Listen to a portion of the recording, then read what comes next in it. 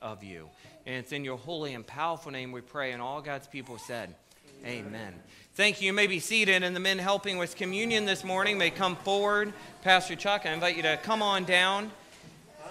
And we have great joy of celebrating communion together once a month, the first Sunday of every month, and it is a joy. It's an honor, and it's a great remembrance, and it's something we do with honor and praise and glory to God. Let me read the scripture from 1 Corinthians 11, 23 to 29 to you. It says this: "The Lord Jesus, on the night when he was betrayed, took bread. And when he had given thanks, he broke it and said, 'This is my body, which is for you. Do this in remembrance of me.' In the same way also he took the cup after supper, saying, 'This cup is the new covenant in my blood. Do this as often as you drink it in remembrance of me. For as often as you eat this bread and drink the cup, you proclaim the Lord's death until he comes. Whoever therefore eats the bread or drinks the cup of the Lord in an unworthy manner will be guilty concerning the body and blood of the Lord. Let a person examine himself then, and so eat of the bread and drink of the cup. For anyone who eats and drinks without discerning the body eats and drinks judgment on himself.'" As we do communion together today, the one requirement is that you are a believer, a follower of Jesus Christ as Lord and Savior of your life. We celebrate open communion, meaning you don't have to be a member of Bloomer Baptist Church, but you should be a member of God's universal church. And we do this together. And as I was reflecting upon communion and these elements, I wrote down a few statements about the bread and about the juice. You see, as we take this, we remember that the bread and the juice sustains. I want to read a little devotion I found this week about this. It's from Moody Bible Institute's Today in the Word. And it says, "Whenever you eat this bread," it's the title.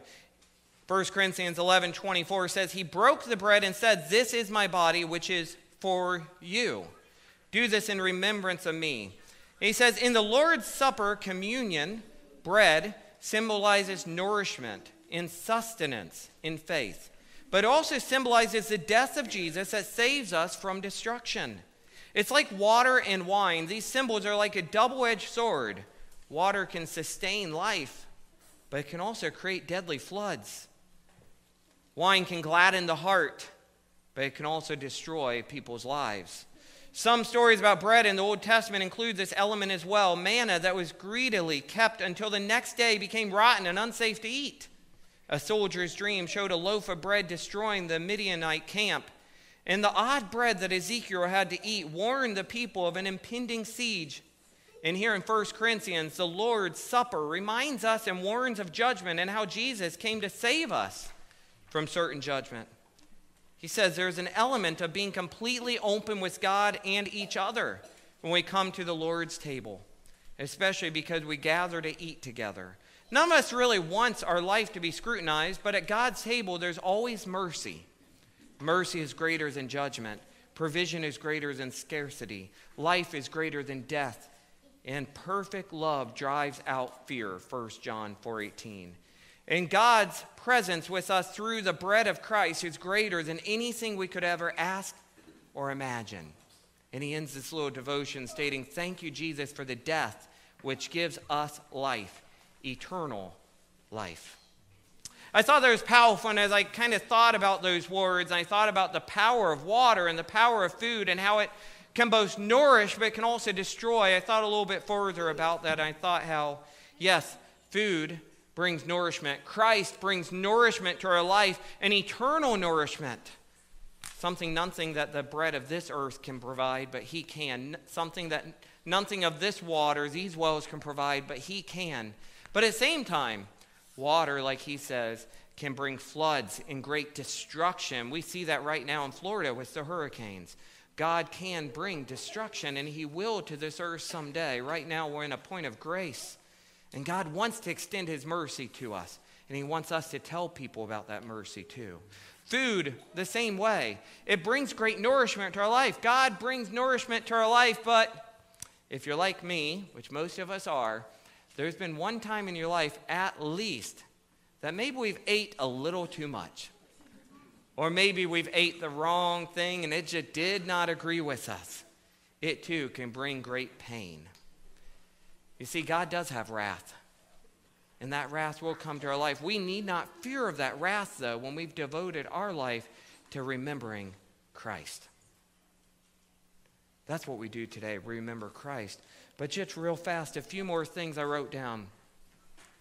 Yes, the bread and juice, they cause remembrance of Christ's body upon that cross, breaking, being pierced for us, and the juice, the blood of Christ, being poured out to cover our sin with the new covenant.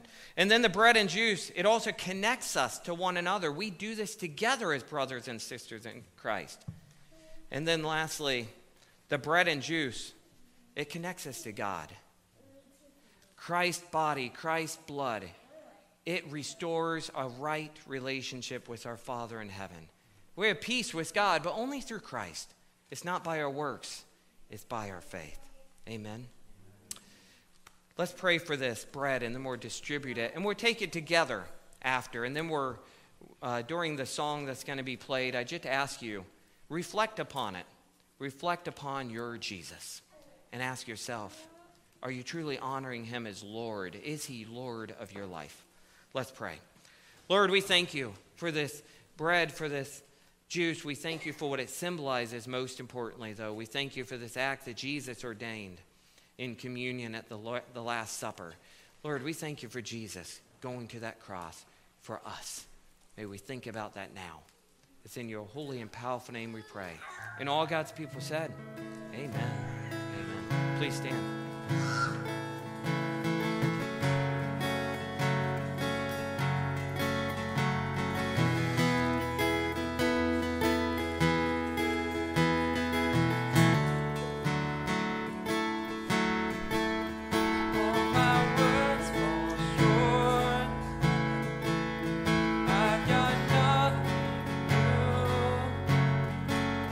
How could I express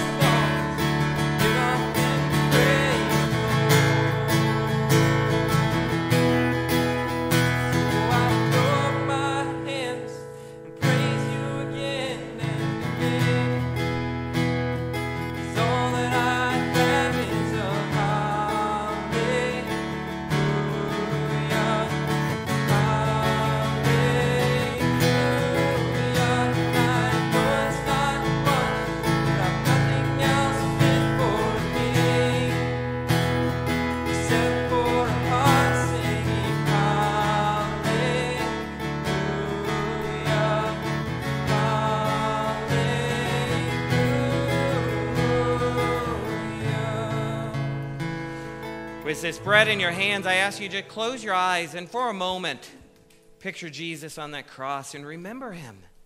Remember what he went to that cross for, though. It wasn't without purpose. It also was not without pain. And it was not without death. And it was not without sin going upon him. All these things went on to Jesus. It was all for us. All for us that we might have life with God forever in his heaven. We have hope and a future with him restored through Jesus. Take a moment of silence. Reflect upon that now.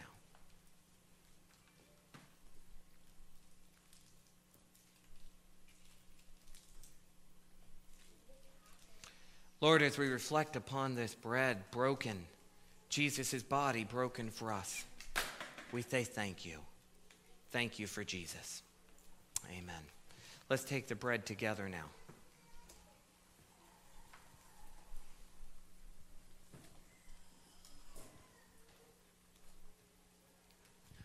As we think of the cup, Christ's blood poured out for us, had some things happen this week, and surprise, surprise, but we had a spill at one of our meals when we were eating. I know it's crazy, unbelievable when you have 5 young kids that a spill happens. It's more shocking when it's an adult that has that happen to, and the kids' cups stay safe. But I think of it as that water spilled. We were frantically, it never just stays in one spot, right? It if there's something important, it's going to spread towards that, right? And I think of Christ's blood poured out for us. It didn't just stay in one spot. He didn't just die for some, but it spread. And it cleansed all of us who call on his name. It's not a saving grace that is only for some. It doesn't have boundaries. It doesn't have limits, but it spreads. He died for all, and all who call on his name and believe in him. And when Christ poured out that cup and passed it around, he was signifying to his followers that I'm being poured out, and I'm spreading, I'm washing over you. In Titus chapter 3, it says this, but when God, our Savior, revealed his kindness and love, he saved us, not because of the righteous things we had done, but because of his mercy. He washed away our sins, giving us a new birth and new life through the Holy Spirit. Don't spill this grape juice on you. It will stain. But Christ's blood washes even our deepest, dirtiest stains of sin and washes them clean. We'll pass out the cup, and then we'll pray and then take it together.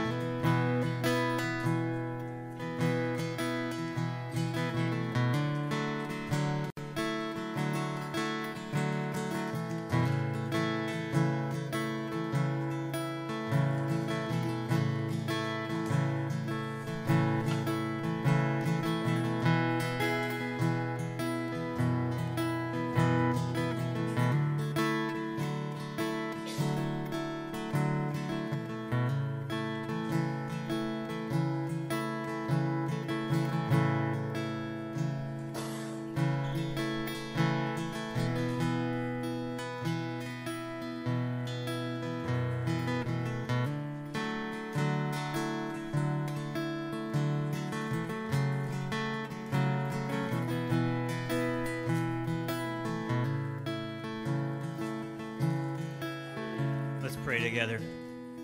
Dear Father God, thank you for your blood that was poured out, not just some, but all. God, thank you for your grace and for your mercy that washes away our sin, that cleanses us, even the deepest, the darkest, the most heinous sins, Lord. You came to bring us back. Your sin, your death on the cross was not limited, but it was spread out for all.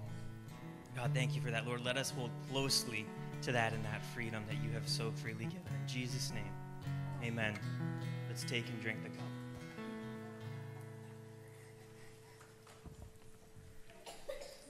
As we continue this service, we're going to have one more song before we go to the message. So please pass your cups to the ends. The men, as they walk back, will collect them. And please stand as we sing this song together and rejoice in the words that we sing. They're full of meaning.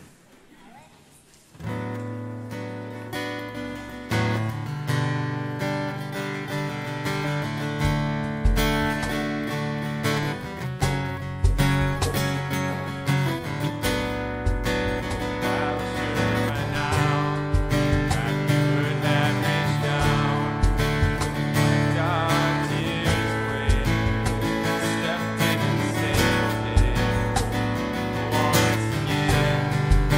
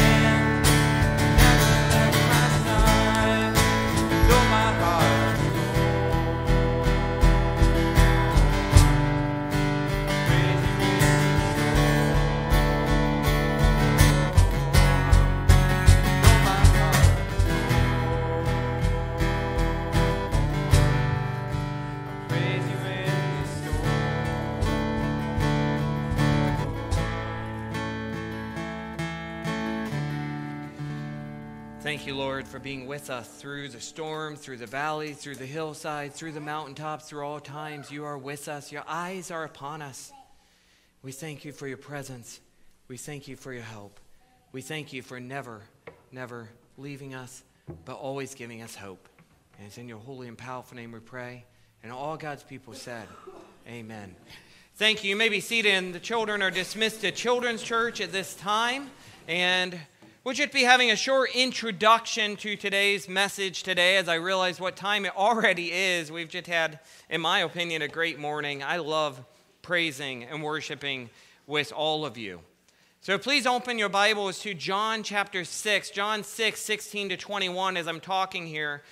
I could not go further without giving a little bit of attention to that song, Praise You in the Storm. And I thank you, Austin, for picking that as a nice sermon intro today to John 6. The words go like this, and you sang them, but sometimes we're so busy singing that we don't really think about the meaning. So I just want to read the words once more. I'll praise you in the storm, and I will lift my hands, for you are who you are. God is never changing. No matter where I am, he is still him. He is still God. And every tear I've cried, you hold in your hand. God is there. His omniscience, his omnipotency, his omnipresence, he is still there. You never left my side. And though my heart is torn, I will praise you in the storm. I'll lift my eyes into the hills. Where does my help come from? My help comes from the Lord, the one who created the heavens and the earth, the maker of heaven and earth. There's powerful words in the song, powerful, awe-inspiring words, but it's not because Mark Hall of Casting Crowns, I believe it is, wrote this song. It's not because of him. Yes, he wrote a great song, but it's because of what these words point us to. They point us to our almighty God, our great God. They're not about us. They're not about Mark Hall. They're about God. And that's why it's mighty. That's why it's awe-inspiring. That's why it's powerful. That's why it's great. Our God can and should be praised in, through, and out of or after the storms of life. Yes, lift your hands up, for he is who he claims to be, and he is unchangeable. Yes, he holds our hand through life, and he never leaves our side. And yes, even when our hearts are torn, even when the sails are torn, even when the mast on our ships seem to be breaking in two and falling over top of our heads, God is still there. God never takes his eyes off of you. Just as we'll read in the scriptures today, and we'll be reminded, God still had his eyes on his disciples in the middle of the sea as well, and God would walk out to them. God never takes his eyes off of you. He is there to walk to you on the waves of life. He is there to calm the storms, to calm the waves, and to get you where you need to be. But the question is, will we push away the fears, and will we look to him, and will we let him in the boat? Will we lift our eyes to him? Will we lift our eyes to him? Will we give him our ears? Will we give him our hearts? Will we give him our mind? Will we give him our life? You see, help comes from the Lord who created the heavens and the earth. Jesus not only sustains us with nourishment of 5 loaves and 2 fish, but he's got the power over creation, over the waves, over the storms. This song, it proclaims thoughts and words of many psalms and many scriptures points and Psalm 121, but it also helps illustrate the ideas found in John 6. Last week we saw Jesus lift his eyes to the crowds in need, and today we sang the song of lifting our hands and eyes to him, the great caregiver, the protector, which brings us to today's scripture. In today's scripture we see Jesus walking on water to show great care, supernatural care over creation for his disciples, his friends' protection. And just as God cares for his disciples, God still cares for us today too. Are you one of his devoted followers? And we need not be afraid. We should be afraid with a reverence for God, but not afraid in a way which prohibits us from going to God. We need to go to God every day of our lives. In fact, we need to never exclude God from our life. That's that awkward moment. Let me pray for that. I don't know what it is, but it sounds important. Lord, we pray for this alarm. I don't know if it's an Amber Alert or what it is, but Lord, we pray for your will to be done. We pray for your provision, your comfort upon this person, upon these people, and we pray for you to provide in ways which only you can.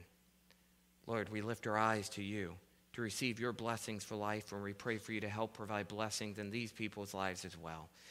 And it's in your holy and powerful name we pray, and all God's people said, amen. Thank you.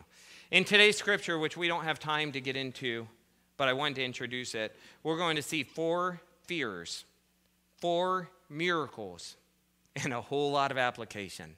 A whole lot of application. Today we see actions of true disciples. We see their response to Christ. And although they had many fears until Christ would walk up and enter the boat, we see that they would receive him. They would welcome him in. And they would fall down, bow down before him and worship him. That's the picture of a true disciple. A true disciple doesn't continue to focus on the fears in the way that they never walk to Christ. They never accept Christ. They never let him in. No, we allow our fears to drive us to Christ. And we work in his strength and his power, in his comfort.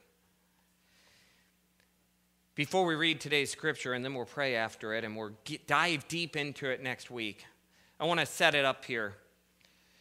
Jesus, as I said a few moments ago, he was resting with the disciples, or as we said last week, his eyes lifted up to the crowds on that hillside, on the mountainside. And he saw these crowds walking to him, crowds, and it was supper time. They were hungry, and they came to him. 15 to 20,000 men, women, and children. We spoke of this last week. If you were missing last week, go to bloomerbaptistchurch.com, go to our YouTube, go to our Facebook, watch or listen to the lesson. But Jesus would miraculously provide for all of them. Men, women, and children, Jesus miraculously provided enough to eat that they all ate their fill, and then there was still enough left over for 12 baskets to be filled. In this, Jesus showed his power to create and call down food. And at the end of last week's message, Jesus, knowing that the people were about to take him up and try and force him to be king, an earthly king, Jesus commanded the disciples to go off. And he went off to a hillside to rest. At this time, he gave the disciples the command to go ahead to the boat without him. Let's read. John 6:16-21 says this. When evening came, his disciples went down to the sea. They got into a boat, and they started across the sea to Capernaum. Now, notice their obedience. That's part of being a true disciple of Christ. You have obedience, even when you don't seem to understand. I mean, the disciples, they were filled with a lack of understanding here. In fact, we're not getting into the fears, the miracles today. We'll save that for next week, but that would be a fear. Can you imagine? You've been following this man, this God, this Messiah, this promised one, Jesus, all this time. You are living your life for him. Every moment of every day, you just want to be in his presence, and here he calls you away. Jesus, what are you doing? We don't want to leave, they probably thought. But they listened. They followed instructions. They went down to the sea. They got into a boat, and they started across the sea to Capernaum. And the scriptures here say it was now dark, and Jesus had not yet come to them. So even here, there's some ideas here that apparently they were still looking out for Jesus, expecting their master, their guide. For they might have felt lost without him. They might have thought, well, sure, Jesus will meet us around the bend. We'll swoop over to the shoreline. We'll pick him up. Or maybe he'll grab a boat or meet us a little further out. Or maybe as they went to the boat, they did. They followed instructions, but they kind of took their time getting the rope ready. They took their time getting the oars ready. They took their time loading the food or drinks or their provisions in there. I don't know. But apparently, there was something that caused them to wait a little bit. But it was now dark, and Jesus had not yet come to him. So they went. Apparently they went. And verse 18 says, let me note, we see from the other Gospels here, and we see here, that although they felt Jesus was not there, he was there. His eyes were upon them. Just like his eyes are always upon us. Verse 18 says, though, that the sea became rough because a strong wind was blowing. And as I thought about this, I thought, could this be a supernatural storm for Christ's purpose and illustrations to come to help make a point, to help display his divinity and his power and his might? Or could this be a supernatural storm to help illustrate how storms do come into our life when Christ is not at the center of our lives or in the boat with us? It's all possible, but we also know that it's very common in this area. This sea had 3,000-foot walls to the side of it. It was very common for these winds to develop and go down and swoop across the sea and cause sudden storms, sudden waves. Waves which even put fear into the most experienced sailors, the most experienced fishermen. We read on, though. When they had rowed about 3 or 4 miles, they saw Jesus walking on the sea and coming near the boat, and they were frightened. But he said to them, "It is I. Do not be afraid." Then they were glad to take him into the boat, and immediately the boat was at the land to which they were going. It's a quick 5 verses. It's a quick piece of Scripture. But it's a favorite piece of Scripture to many. It's many of you, even at young ages in Sunday school and children's church, you remember this Scripture. And there's so many applications, they abound. And that's why at 10:30, I'm not even going to try to dig in deeper. But I do want you to focus on this. Jesus says, "It is I. Do not be afraid." We need not be afraid when we're inviting Jesus into our boat, when we're inviting Jesus into our life. Should we have a healthy fear of God where we reverence after him, we revere him as mighty and great and all powerful and all knowing and all present? Yes. In fact, at the men's retreat this weekend, which if you missed it, let me say, you missed it. It was great. We had some great speakers, some great time together, some great worship. But we reflected upon God's attributes. And I just thought about this. If we truly understood God's attributes, if we truly grasp every single bit of it, we wouldn't have the evil in the world that we have today. We wouldn't have the sin in the world that we have today. And we are all sinners. None of us are good. None of us are perfect. Christ covers our sin, but we're still full of evil. Every day we sin, and we need to ask God again, please forgive us. Not because we're not already forgiven, we are, but because we revere him. But here's the point. If we truly understood that God is everywhere, God is all-knowing, is all-present, he is all-powerful, we would fall to our knees morning after morning, night after night, reverencing him. As we recognize, Jesus says, "It is I, do not be afraid." There's only one reason we need to be afraid, and that's if you don't trust in him as Lord. So that's what we leave with today. Reflect upon your Savior. Do you recognize him as your Lord? Do you fear him in a way which prevents you from going to him? Because if so, that's not right. God invites us to come to him. He wants us to come to him. He wants us to confess with our mouths that he is Lord. Jesus is Lord. He wants us to repent and say, "Sorry, Lord, for my sins. Please forgive me." Repent. It's a fancy word, but it means turn away. It means as you ask forgiveness for your sins, don't keep going back to them. Don't keep going back to that way of living. Live according to God's ways. He gives us a book. He gives us the Holy Spirit within us, which convicts us and encourages us and gives us understanding and wisdom. He gives us peace. Look to him. It's only one reason to fear God, and that's if you don't know him as Lord. So reflect upon that today. And then build your life upon him, his word, and his ways. Let's close in prayer and song. And then I invite you to stick around for Sunday school and come to Fall Fest 3 to 6 at Norris Park. Please bow your heads. Lord, we thank you for this day. We do. Lord, we thank you for every day that our eyes are awakened to know you and to know you greatly. For the Holy Spirit has opened our eyes. But Lord, for those who are around the world, whose eyes are not awakened, we pray for your assistance in helping us, equipping us, giving us the words, giving us the prayers to pray for them and their hearts, their souls, their minds to be softened for you and for your kingdom. Lord, it's not by our might that can be done, it's by yours. and it's by your will. Lord, we pray for that today. Use us. Lord, as we reflect upon those words, it is I. Do not be afraid. May we welcome you into our life, into every single corner, every single room, every single part. And may we not fear, but may we walk in reverence and follow you. May we build our life upon you, your word, your ways, and to glorify you for your kingdom, for your glory. And all God's people said, amen. Please stand. Let's worship together.